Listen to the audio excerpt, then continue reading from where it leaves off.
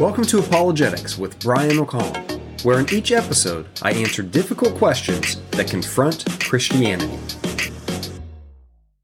In our last episode, we looked at the archaeological discoveries for the Old Testament. In that episode, I discussed the fact that scholars had rejected the Bible and viewed the Christian Bible as nothing more than a book filled with religious myths and fairy tales. However, we saw through the abundance of archaeological evidence that the arguments and attacks made over these past several hundred years hold no ground and are outdated. If you're interested in this topic, I would encourage you to study this out further. There are literally hundreds of archaeological artifacts that have been discovered for both the Old Testament and the New Testament. In our last episode, we only looked at the archaeological discoveries for the Old Testament.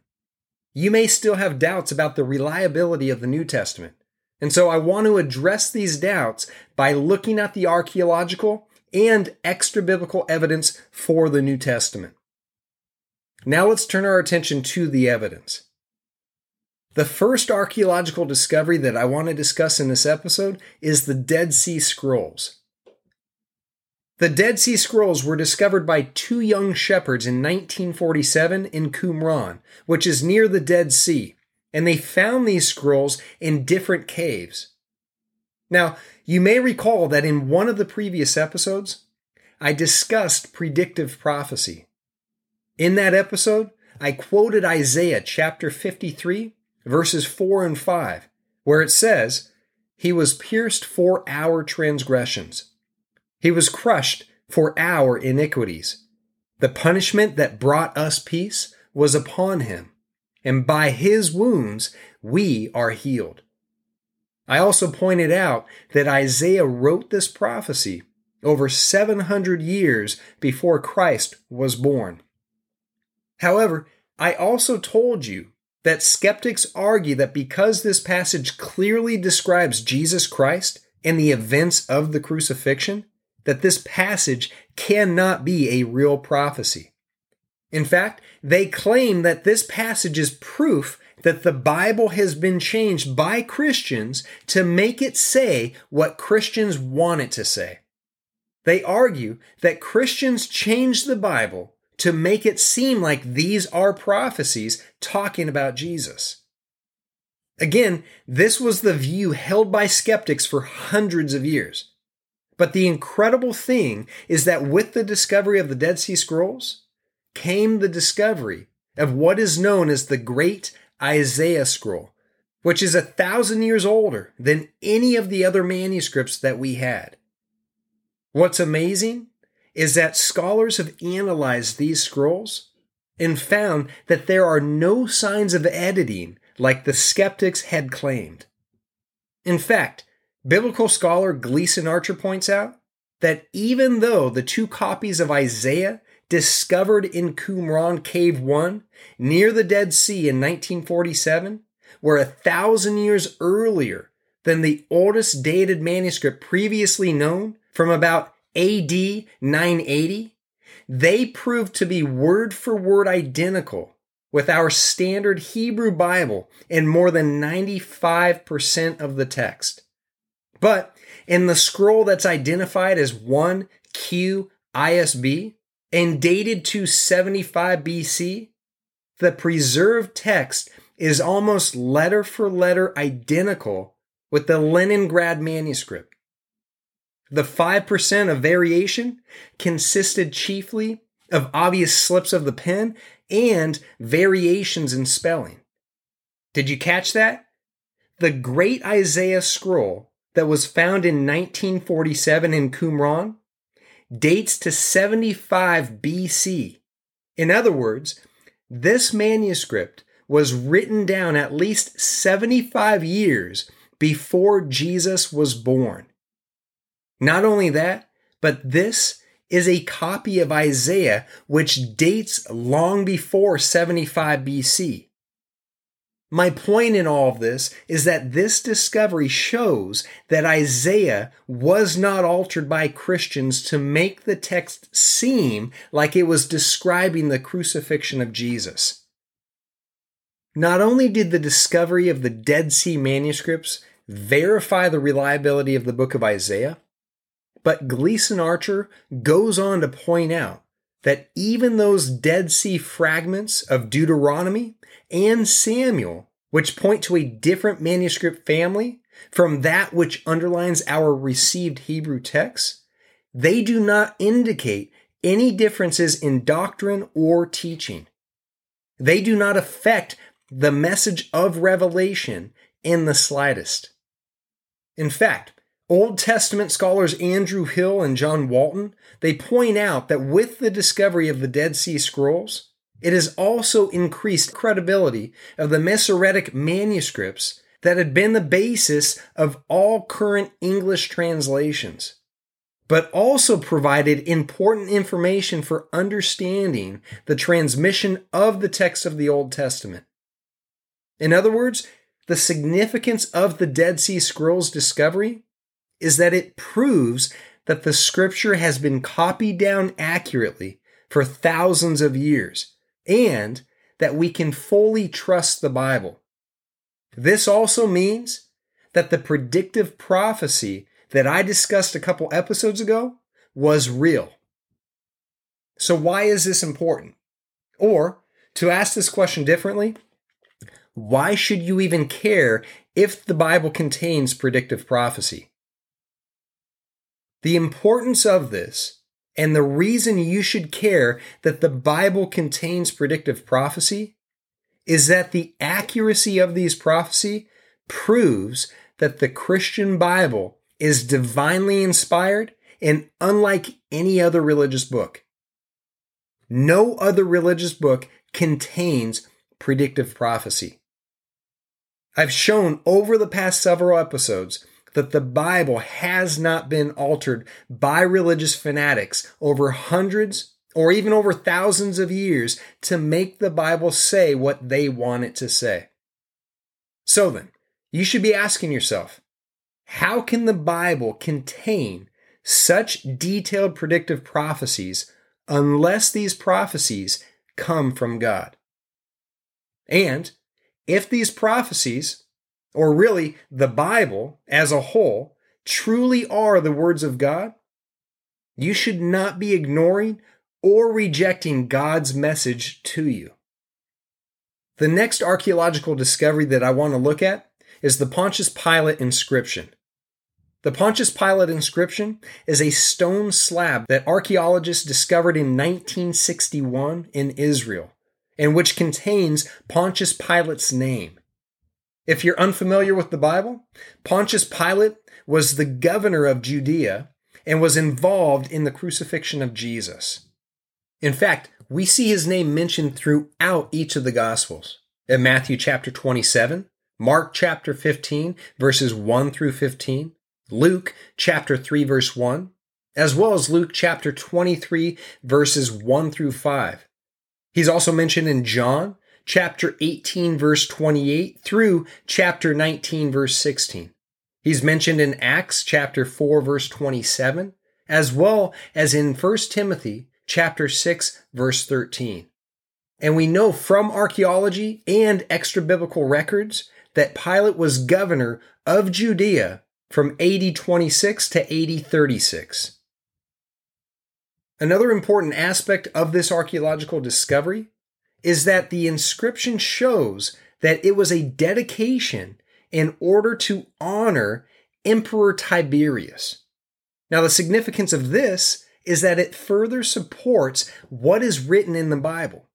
For example, in Luke chapter 3, verse 1, we read this. It says, "Now in the 15th year of the reign of Tiberius Caesar, Pontius Pilate being governor of Judea, and Herod being tetrarch of Galilee."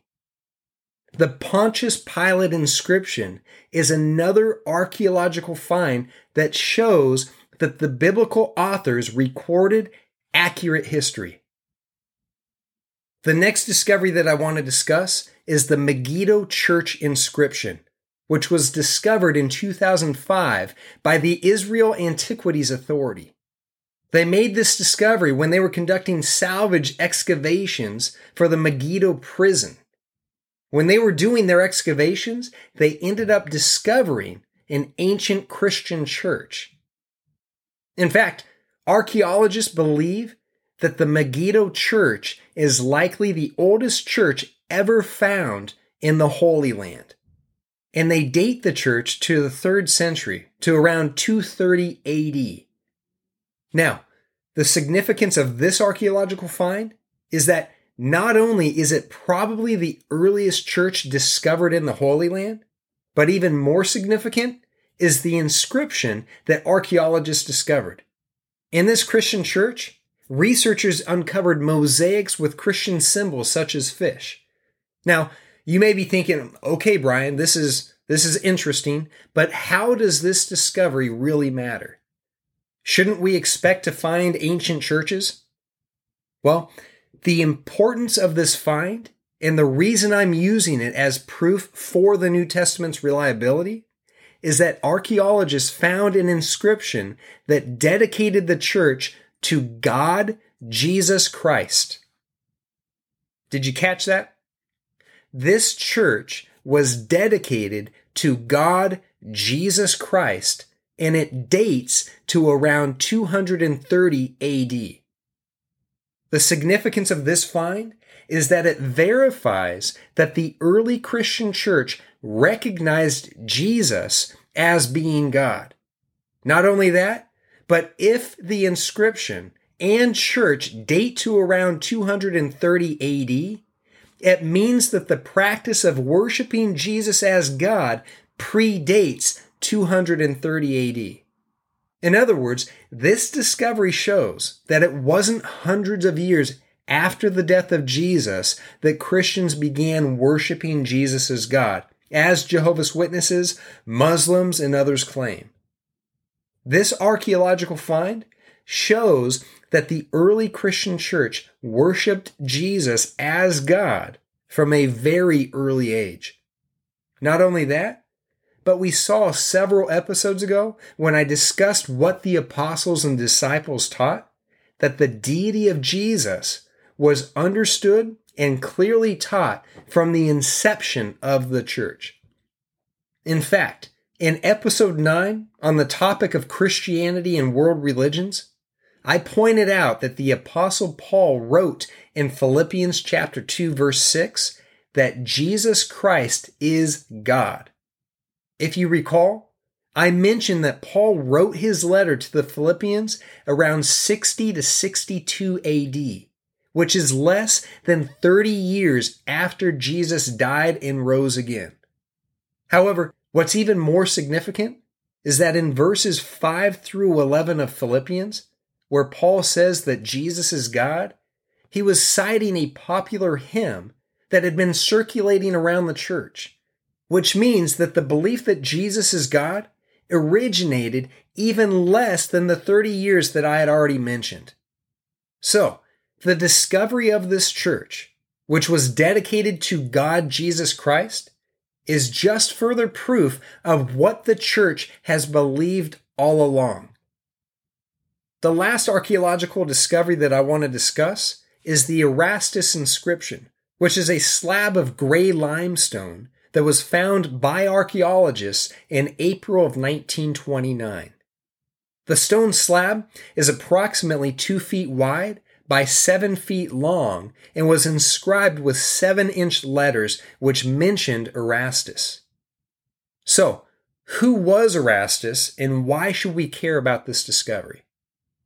Well, we know from Acts chapter 19 verse 22 that Erastus, along with Timothy, are mentioned as being 2 of Paul's helpers.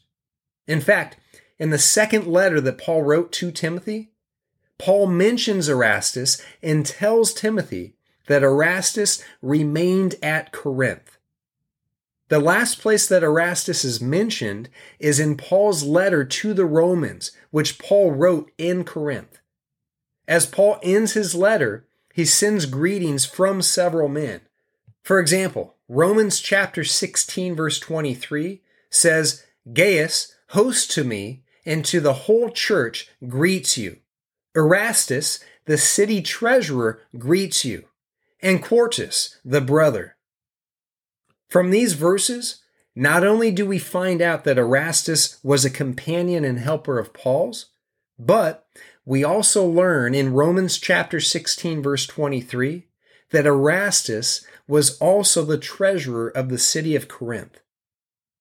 What's amazing is that not only does the Erastus inscription mention Erastus in 7-inch letters on a 2-foot by 7-foot stone slab, but it also says that he was the city treasurer. The significance of the Erastus inscription is that it verifies that Erastus was the city treasurer, just like the Bible says. This archaeological discovery is another piece of evidence that proves the accuracy and reliability of the Scripture. So, before we move on, let me bring us back to the arguments that have been made about the Bible. I've mentioned several times throughout many episodes that Muslims, Jehovah's Witnesses, Mormons, and others make the argument that the Bible has been corrupted over hundreds and even over thousands of years to make the Bible say what Christians want it to say. In fact, in my last episode, I mentioned that due to the lack of archaeological evidence, arguments had been made that the people, places, and events recorded in the Bible are nothing more than religious myths and fairy tales, or nothing more than stories of legend. However, over these past several episodes, I've shown that there is more manuscript evidence for the Bible than for any other ancient work. Not only that, but I have shown that the Bible is reliable and is backed up by archaeology. Anyone who claims that the Bible has been changed, or that the Bible mentions people, places, and events that never existed, are holding to arguments that are outdated by over 170 years. The amount of archaeological and manuscript evidence for the Bible is overwhelming and cannot be ignored. Another argument that has been made, which I addressed, is that Christians deified Christ hundreds of years after his death. Now, although I have refuted these claims and shown that the early church has worshiped Jesus as God from its inception, you still might not be satisfied. You might be thinking that somehow what I've presented is still biased because it comes from the Bible and therefore it can't be trusted. If these events really happen, like the Bible said, shouldn't we have writings from other people outside of the Bible? Were there any non-Christians that recorded anything about these events? The answer to this is yes. We have the writings of numerous non-Christians that describe the events that were taking place during the infancy of the church. These writings are known as extra-biblical sources, which we will address in our next episode. That's all the time that we have for today. Come back next time as we look at non-Christian sources to see what they wrote about Jesus and the early Christian church. God bless.